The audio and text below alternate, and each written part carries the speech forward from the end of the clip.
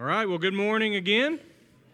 I'm opening my Bible right now to Acts chapter 8. I want to invite you to do the same thing. If you're using a Bible app on your phone or a device of any kind, or you have a hard copy of the Bible, whatever you're using, I think you'll get the most out of this today is if you open up and turn to Acts chapter 8. So we've been in the sermon series going through the book of Acts. We've been in it for a few months now, and I told you we're going to conclude it around Thanksgiving time, and I'll pick up the study in a Bible class and continue it. So I hope that Can y'all hear me okay? Okay. I hope that in your own personal time you spent time reading through Acts and just coming before God, reading through the text and asking God to guide you as I do each week as I spend a lot of time in the text. And so Acts chapter 8 has been one of my favorite chapters that I've read so far, and I'm looking forward to diving in with you this morning. But I want to start with a prayer. So if you would, let's pray. Dear God, we come before you right now with gratefulness that we're here. Thank you, Father, for the communion we're able to take, for the songs we're able to sing, the conversations we're able to have, and as we spend some time right now studying your word, sharing stories, thoughts, observations, application. Lord, I pray that you would give me the gift of preaching and that you will speak through me and speak a word into this church. And I just pray, Father, that most importantly that your word will speak and that for whoever's in this room right now that really needs to hear this, Father, that you will open us up and give us ears to hear and eyes to see. And we thank you for giving us this avenue of prayer. We thank you for Jesus, and it's in his name that we pray. Amen. I titled this sermon, Unexpected Interactions in Unusual Places. To give you an example of this, about 4.5 years ago, it was May of 2015, I took a trip with a friend of mine, a really quick trip to New York City. I've actually told this story before, not this exact story, but the fact that we went to New York and we didn't get a hotel room. We thought that would be a good idea to just stay up all night and then fly back the next day, which was an awful idea. But part of the way through the first day we were there, like the first 12 hours we were there, we decided to go up the Empire State Building, which is what all tourists do, and we paid a little extra to go up even higher, to go up to the highest spot in the Empire State Building, and they told us that's an extra elevator ride, which is, I guess, why they charged us more, and they said the elevator's small and it can only hold about 8 people, so you have to wait in line and just kind of observe the line and go when it's your chance. So we were walking around this observation deck, and we noticed the line of the elevator was small, so we went over, and we were ready to get on the elevator and go up to the highest point, and we hopped in the elevator, and as soon as I did, only about 8 people can fit in there, and as soon as I hopped on the elevator, I made eye contact with a girl from Pittsburgh, Texas. I had directed a camp for many years. She grew up going to the Dangerfield Church of Christ. And so she had been a part of this camp for all these years, and I looked at her, and she looked at me, and she was like, Jody? And I said, Shelby? And we had a conversation on an elevator in New York City that could only fit 8 people. What are the odds of that? That's strange, right? Like, it took a little bit to figure out, did I just run into somebody I know from East Texas in New York on a small elevator? That is what I would consider an unexpected interaction in an unusual place. It seems to happen to me more often. I don't know if it's because I'm getting older and I've met more people, or maybe I'm becoming more aware of it. I knew 2 kids that grew up in East Texas that went to the same high school. They went to the same church. They were in the same youth group. They were a few years apart. The girl's name was Alex. The guy's name is Terrence. They weren't real close. They graduated high school, and they really did not have much interaction with each other after high school. And so they go through college, they graduate, Alex becomes a teacher, and then she decides to go to Korea for a year to teach. And while she's in Korea, she meets some friends that are teachers, and they decide to go to the beach one day, and she's walking around on the beach, and guess who she runs into? Terrence, the guy from high school, from her youth group that she hasn't talked to in like 7 years. She looks at him, he looks at her, and they're like, what are you doing here? And he was stationed there because he was in the Army. She was there to teach. And out of all the places in the world, they happened to be at the same beach in Korea at the same day at the same time. What a weird coincidence that is. And y'all hearing the noise right now? We good? Should I switch over? New microphone? I could use pulpit mic. We'll just switch over there so we can. I know y'all probably think that's the Spirit moving, but I think it's just microphone making a popping noise. So those are unusual interactions in unexpected places. Give you another example. A few months ago, Jessica and I had landed in DFW, and we were getting ready to drive home back to White Oak, and we were tired, we were hungry. It was about 4 o'clock in the afternoon. We hadn't had lunch yet. So right outside of DFW, I think we were in Irving somewhere, we decided that we would stop at a Chick-fil-A, grab some food real quick, and continue on our journey. When we pulled into the parking lot, I said, you know what, I need to use the restroom, so why don't we just go inside? You can order the food, I'll use the restroom, and then we'll go. And as soon as I walked in, I made eye contact with a girl that had visited our youth group many years before when I was the youth minister. She looks at me, I look at her, and we're like, what are you doing here? Again, one of those unexpected interactions in unusual places. And I was able to catch up with her. I met her mom. I met her children. I didn't even know that she had children. And so I could go on and on, but it seems like more often than not in my life, I wind up running into people at places I'm not expecting to run into them. Now, it could just be that they're random coincidences. There's probably a good chance that that's the case. But sometimes it tugs on me a little bit, and I think, why did I run into this person at this place? Could it be that there is a reason why? Could there be an opportunity there? As we study Acts chapter 8 today, you will see Philip becomes kind of center stage here in Acts chapter 8, even though Jesus is still the main character. And you'll see that Philip has several interactions in very unusual places, and interactions that he probably never expected to happen. They're with outsiders, they're with foreigners, they're with weirdos, they're with all the wrong people. Acts chapter 8 is full of surprises. So I want to read through Acts 8, and I will paraphrase some of it, and some of it we'll stop and read. That's why I ask you to open up there. So the first part of Acts chapter 8, verse 1 through 3, there's a great persecution that breaks out. We ended last week with talking about Stephen, who was stoned to death, and Saul, who later becomes Paul, was there giving approval of Stephen's death. And now a great persecution breaks out against the church. And Paul is like an animal, or Saul, like rounding these Christians up, throwing them in prison, persecuting them. And because of that, those who follow Jesus, who were living in Jerusalem, have to leave. And so they're scattered. They go all over the place. And in verse 4, we're told that those who were scattered went from place to place proclaiming the word. So even though the persecution was very unpleasant, I'm sure, it gave an opportunity for them to spread the message, to spread the gospel wherever they went. And now Philip enters back into the scene in verse 5. Philip went down to the city of Samaria and proclaimed the Messiah to them. We first met Philip in Acts chapter 6. He was a part of those original 7. I called them the first deacons. You could also call them special servants that we meet at the beginning of Acts chapter 6. Philip and Stephen were a part of those 7. And now Philip takes center stage again, and he's in Samaria of all places. I won't go into a great history of this, but you might be aware that Jews and Samaritans hated each other. And they hated each other for centuries. They shared a common heritage, right? They had the Torah. They considered themselves descendants of Abraham. But they were similar. There were just enough differences there that they hated each other, different places, different temples where they would go worship. So Jews did not interact with Samaritans. Samaritans did not interact with Jews. If you were traveling south from Galilee to Jerusalem, instead of taking the quickest route to go through Samaria, usually you'd go around Samaria. So that's how much they hated each other. And Philip finds himself in Samaria. So for the first time in the story of Acts, the gospel is moving from Jewish territory, from mainly in Jerusalem, Judea, and now it's moving into Samaria. And I will remind you that on the very first sermon that I did, I told you that Acts chapter 1 and verse 8 is kind of the key verse for the book of Acts.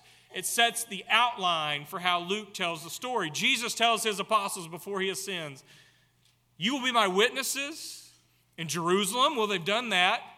In Judea, well, that's the region surrounding Jerusalem. And then he says, you'll be my witnesses in Samaria. Well, now finally they're reaching Samaria. And then Jesus, at the end of Acts 1, verse 8, says, you're going to be my witnesses to the ends of the earth. And we'll get a glimpse of that in Acts chapter 8. So in verse 6 through 8, Philip has this thriving ministry. He's healing people. Great things are happening. The name of Jesus is being proclaimed. People who are paralyzed can walk again. It's very similar to the ministry that Jesus himself had. And we'll pick up in verse 9. Now, a certain man named Simon had previously practiced magic in the city and amazed the people of Samaria, saying that he was someone great. So this guy named Simon, we call him Simon the magician or Simon the sorcerer. He claims to be someone great. And I don't know what kind of magic tricks he was performing, but obviously people were into what he was doing. Verse 10 says, all of them, from the least to the greatest, listened to him eagerly, saying, this man is the power of God that is called great. So they think very highly of Simon. And they listened eagerly to him because for a long time he had amazed them with his magic. But when they believed Philip, who was proclaiming the good news, who was proclaiming the euangelion, the good news of Jesus about the kingdom of God and the name of Jesus Christ, they were baptized, both men and women. Even Simon himself believed. After being baptized, he stayed constantly with Philip and was amazed when he saw the signs and great miracles that took place. So it's kind of remarkable, the details that Luke gives us. There's a guy named Simon. People think he's some great person that comes from the gods and he can practice magic and he can wow them. And now all of a sudden Philip comes in. Both men and women from Samaria are baptized into Christ, and so is Simon. That's a big deal. And now Philip's got himself a little buddy. He's got a little former magician following him around everywhere he goes. Simon the magician, Simon the sorcerer, he's one of these unexpected people. He's an unexpected person in an unusual place. I bet Philip never imagined that he would be living in and spending time in Samaria, let alone have a little buddy named Simon the magician. But that's where we find ourselves. And then you continue in this little section in verse 14 through 25, some strange things happen. The Samaritans who have been baptized into Christ, well, they didn't receive the Holy Spirit. That's different than what Peter says in Acts 2:38. He says, when you're baptized for the forgiveness of sins in the name of Jesus, you will receive the gift of the Holy Spirit. Well, here, they don't. They're baptized into the name of Jesus, but they don't have the Spirit. So Peter and John come from Jerusalem to Samaria, and they pray for these people, and they lay their hands on them, and by doing so, then they receive the Holy Spirit. It's a little strange. Often people look at this and they think, what's going on here? Why did they not receive the Spirit through their baptism like everybody else does? Maybe the simplest way of explaining this is if you look at the centuries of division between Jews and Samaritans, those walls of hostility are being broken down here. So in order to show unity, in order to show that there's no more division, that they are now unified in Christ in this kind of once-in-a-lifetime significant moment, this is why Peter and John arrived to symbolize the unity that they now have. Now, there's a lot of other things that we could say about that, but I will move on. And if you're interested in that, or you want to have a conversation about this or what we read about in Acts chapter 10 and the baptism of the Gentiles, we could talk more about that at another time. But what happens after they receive the Holy Spirit is Simon, the magician, his occupation seems to be reawakened in him. Because he comes up to Peter and he says, give me that gift. I will give you money if you give me the ability to lay my hands on people and for them to receive the Holy Spirit. I don't know what it was about the Holy Spirit that Simon saw, but he said, I want that. Remember, this is the same guy who once got a lot of attention and a lot of praise from people because of his magic tricks. And now that's been taken away from him. And as a follower of Jesus, he's trying to find his way. And now he sees an opportunity to get some of that relevance back. He wants some of that attention back. He wants people to think he's somebody great. And so he asked for this gift, and then Peter rebukes him harshly. And then Simon says, "Oh, pray for me that none of this happens." And then Peter and John, they get ready to travel south and go back home, but as they go home in verse 25, they're proclaiming the message of Jesus everywhere they go. So we see people being baptized, men and women, magicians, whatever it may be, in Samaria, giving their faith into Christ.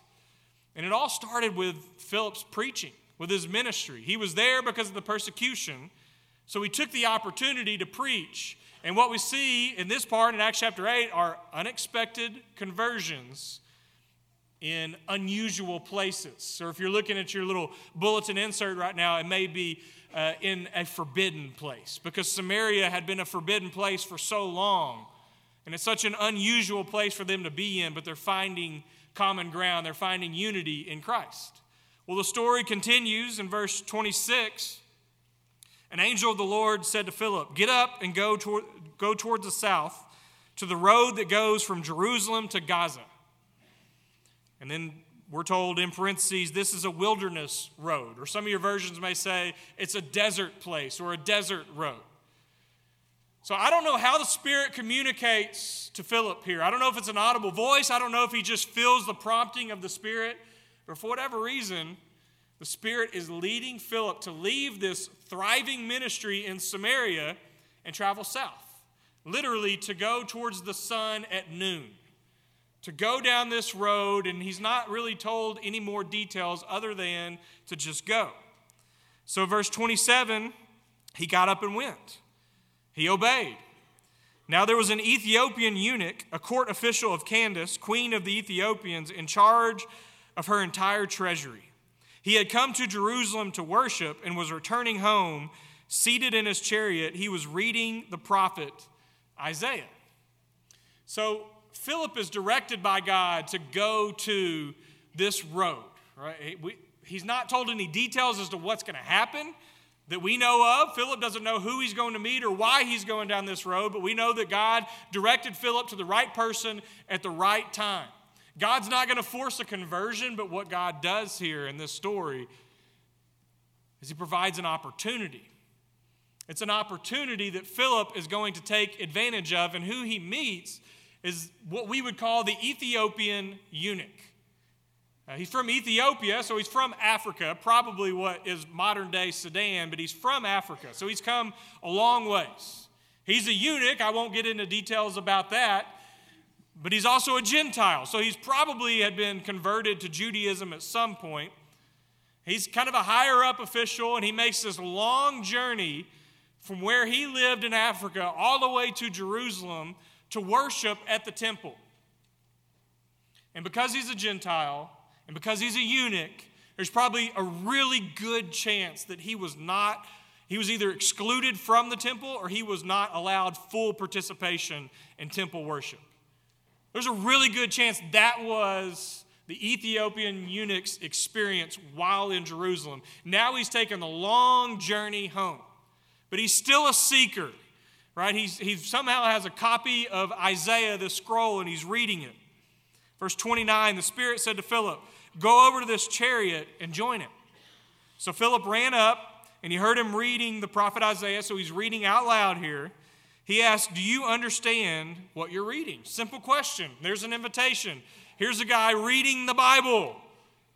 That's a pretty easy invitation. Here's a chance to reach out to somebody. He's reading out loud. Do you understand what you're reading? He replied, "How can I unless someone guides me?" And he invited Philip to get in and sit beside him. The Bible is not always self-explanatory. Sometimes it helps to have a guide. It helps to have someone teach us. But what happens is that God provides an opportunity for Philip, and Philip sees the opportunity. And he just walks up with a simple question. Do you understand what you're reading? No. Come on up here. Let's talk about this. So in verse 32, the passage of Scripture that he was reading was this. Like a sheep he was led to the slaughter, and like a lamb silent before its shearer, so he does not open his mouth. Who do we think that that's about? Everybody just say Jesus. We think it's about Jesus and we believe it's about Jesus, but he didn't know that. In fact, it's because of Jesus enlightening his disciples that they now know how to reinterpret these Old Testament prophecies through the lens of Jesus. In his humiliation, justice was denied him. Who can describe his generation? For his life is taken away from the earth. So he's reading a passage that's about Jesus, but he doesn't know it. In verse 34, the eunuch asked Philip, "About whom, may I ask you, does this prophet say this? About himself or about someone else?" So he's open-minded, right? He's just kind of inquisitive. He's trying to figure out, what's this all about? Is it about himself or is he talking about someone else? So Peter's going to take advantage of this opportunity. Philip is going to take advantage of this opportunity. In verse 35, Philip began to speak, and starting with this scripture, he proclaimed to him the good news about Jesus. He took the opportunity that was given to him, and he wound up sharing the gospel with him. He wound up teaching him about Jesus. In verse 36, as they were going along the road, they came to some water. We did this Bible study in our staff meeting a few weeks ago, and Tony pointed out it's a desert road. It's interesting that they just happened to find some water on this desert road. They find some water, and the eunuch said, "Look, here's water. What is to prevent me from being baptized?" So, for most of you with the Church of Christ background, like I have, this has been a favorite story in the churches of Christ. Why? Because we see an immediate baptism, right? And so he sees water and he's like, what should prevent me? And immediately they go and they're baptized. And sure, that's there. That's something to think about. This guy was so eager to be baptized into Christ, he's ready to do it right then and there. Sometimes maybe we wait too long. But I think there's more going on to this story than just that. Keep in mind, this is a guy who had just been to Jerusalem, who had been prevented from full participation in temple worship. And now he's asking, am I going to be prevented from being baptized into Christ? It's the same thing that prevents me, being a Gentile, being a eunuch, not being from around here, having the wrong color skin, being the wrong person, having the wrong language. That prevents me from full participation in temple worship. Will the same thing prevent me from being baptized? And the answer is no. Because the invitation to follow Jesus, the invitation to be baptized into Christ is for everyone. When I preached on Acts chapter 2 a couple months ago, I titled it Baptism for All. And if you remember in Acts chapter 2 and verse 39, Peter says the invitation is for you, for your children, and for all who are far off. And I don't even think Peter realized exactly what he was saying. He probably didn't have in mind some Ethiopian eunuch who lived very far away. But now the invitation is for him as well. Verse 38, he commanded the chariot to stop, and both of them, Philip and the eunuch, went down into the water, and Philip baptized him. When they came up out of the water, the Spirit of the Lord snatched Philip away. What does that look like? I don't really know. Luke doesn't give us any more details. The eunuch saw him no more. I guess it didn't matter that much because he went on his way rejoicing. Philip found himself at Azotus, and as he was passing through the region, he proclaimed the good news. So basically, everywhere he goes, he's proclaiming the good news to all the towns until he came to Caesarea, where I guess he eventually settles in. And then later in the book of Acts, chapter 21, Paul comes to visit Philip. And so the reason that Philip lives in Caesarea is because of Saul, because of the persecution that initially made him leave Jerusalem.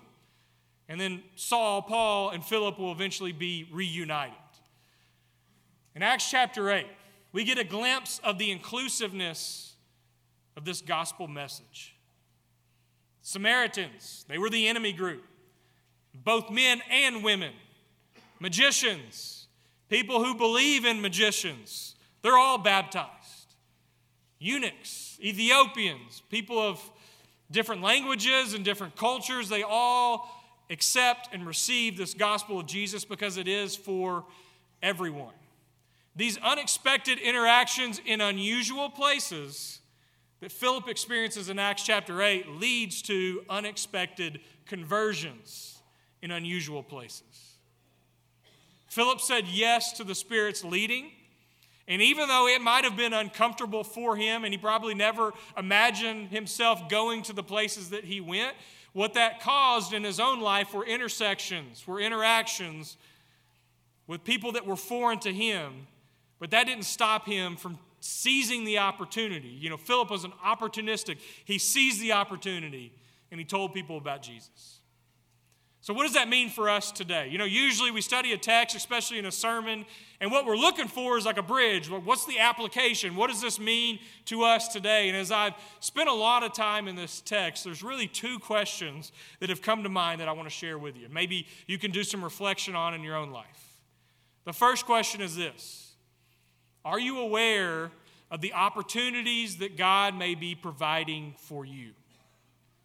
Are you aware of the opportunities that God may be providing for you, whether it's at church today, at home, in your neighborhood, at work, at school, wherever it may be, in a gas station? It doesn't matter. There's probably opportunities for you. Are we aware of it? I'll give you an example of my own life.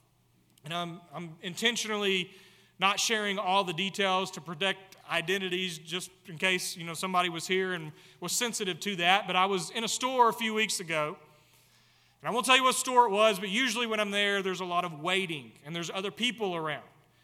And I try to engage in conversation when I can. And usually what happens is when I talk to strangers, inevitably somebody always asks, "What do you do for a living? Where do you work?" So I try to be vague with my details. I work at the Pine Tree Church of Christ.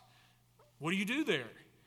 I'm the preacher. And then conversation over, usually at that point, 9 times out of 10. That's why I'm hesitant to say it. I don't know what it is. I don't know if it's people from different denominations and I'm Church of Christ preacher and they just assume I don't want to fight with this guy today because historically that's what's happened, or if it's because they don't believe and they're talking to a preacher and like, I don't want this guy to force his beliefs on me. For whatever reason, it usually shuts down the conversations, but not on this day.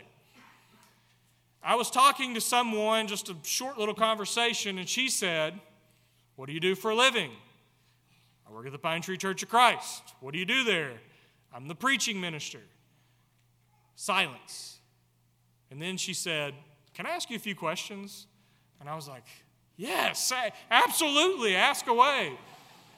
She wanted to know what it's like to be a preacher. She wanted to know what I do during the week. And the more we talked, the more I realized this isn't about me and discovering what I do. She just saw this as an invitation to express herself. And I told her she could be honest with me. And she said, "You know, I grew up in a home where my grandma went to church, and I would go to church with her sometimes. But the rest of my family didn't believe in God, and they still don't." And she said, "To be honest with you, I'm kind of a mixture." She said, "I think I believe in God. I pray sometimes, but I also believe in other things."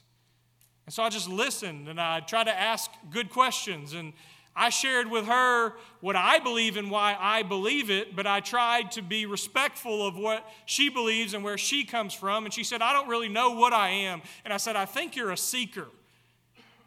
She said, "What do you mean by that?" And I said, well, she was in my generation. I said, "You know, we're in that kind of the outer edge of the millennial generation." And she said, "How old are you?" And I said, 34. She goes, "Whoa, I thought you were 40-something. And I was like, that's why I trimmed my beard. I'm trying to work on that a little bit. So she was shocked that we were in the same age group. And I talked about how there's a lot of people. I have a lot of friends that I grew up with that I would consider seekers. Maybe they're de-churched, unchurched, whatever it may be. And there's still something tugging on their heart that says, I want God to be there. I want there to be a relationship with God, but I'm not sure if I believe. So because of where we were at, the conversation had to come to an end that day. And it didn't end in dramatic fashion like Philip and the Ethiopian eunuch. She didn't say, "Here's water, what's preventing me from being baptized?" Although I pray that it will lead to that. It did leave with her receiving an open invitation to come visit us at church or continue the conversation whenever she would like. She knows who I am. She knows where I work. But she did say, "Thank you for listening to me." And she said, "Thanks for not being forceful." And she said, usually if I talk to religious people, they're so forceful, I just want to stop talking to them. Going into the store that day, I did not expect to have an opportunity to have an interaction with somebody that I think was seeking God. And I don't know how you feel about it. Maybe you're thinking, man, you should have closed the deal. You should have pushed harder. I don't know how you feel. But all I know is maybe there was a seed planted that day that's leading her closer to finally, someday, making that decision to follow Jesus. That was an opportunity that was provided. Are you aware of opportunities that you have like that? Probably every day, almost everywhere you go. Are you looking for them? Are you praying for opportunities like this? Or are we so caught up in our own little worlds and we get grumpy and we get insulated and we think about our own selves and we're not really paying attention? So maybe we can be more like Philip and take advantage of the opportunities that come our way. And Philip was in tune with the Spirit, and he was aware of these opportunities. So that's one question. The second question is, are you aware of the impact that you can make on somebody's life? There's opportunities that are provided for you probably on a daily basis, and are you aware of the impact that you can have on someone?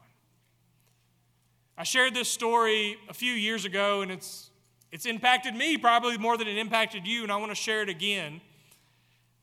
It started with a guy named John Sutherland. He's a police officer at the London Police Department, and he gave a TED Talk one day.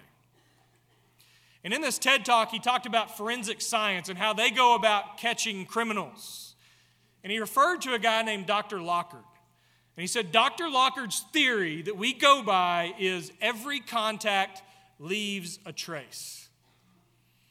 So he said that usually if somebody breaks in and steals something or performs some criminal act or whatever and we're trying to catch them, there's a hair follicle somewhere, maybe they cut themselves and there's a drop of blood, or a piece of their clothing rips off, or they leave a fingerprint somewhere. If you look hard enough, every contact that they make leaves a trace, and we can find them.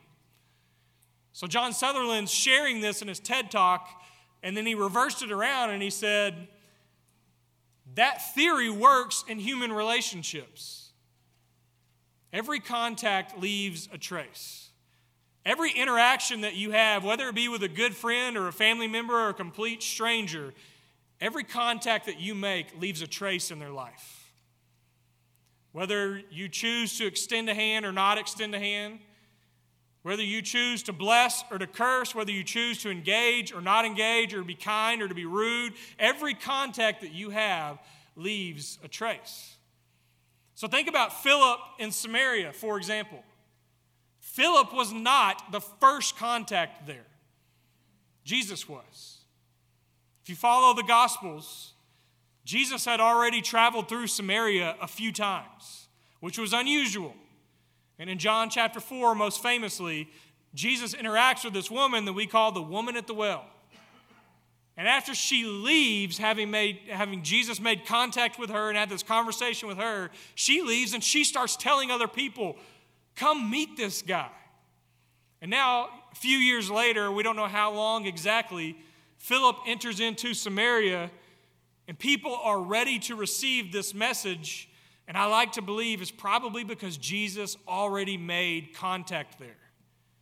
Jesus already left a trace. And so they were able to hear from the message that Philip had. Are you aware of the opportunities that God provides for you? Are you seizing those opportunities? Are you praying for those opportunities? And are you aware of the impact that you can make on somebody's life?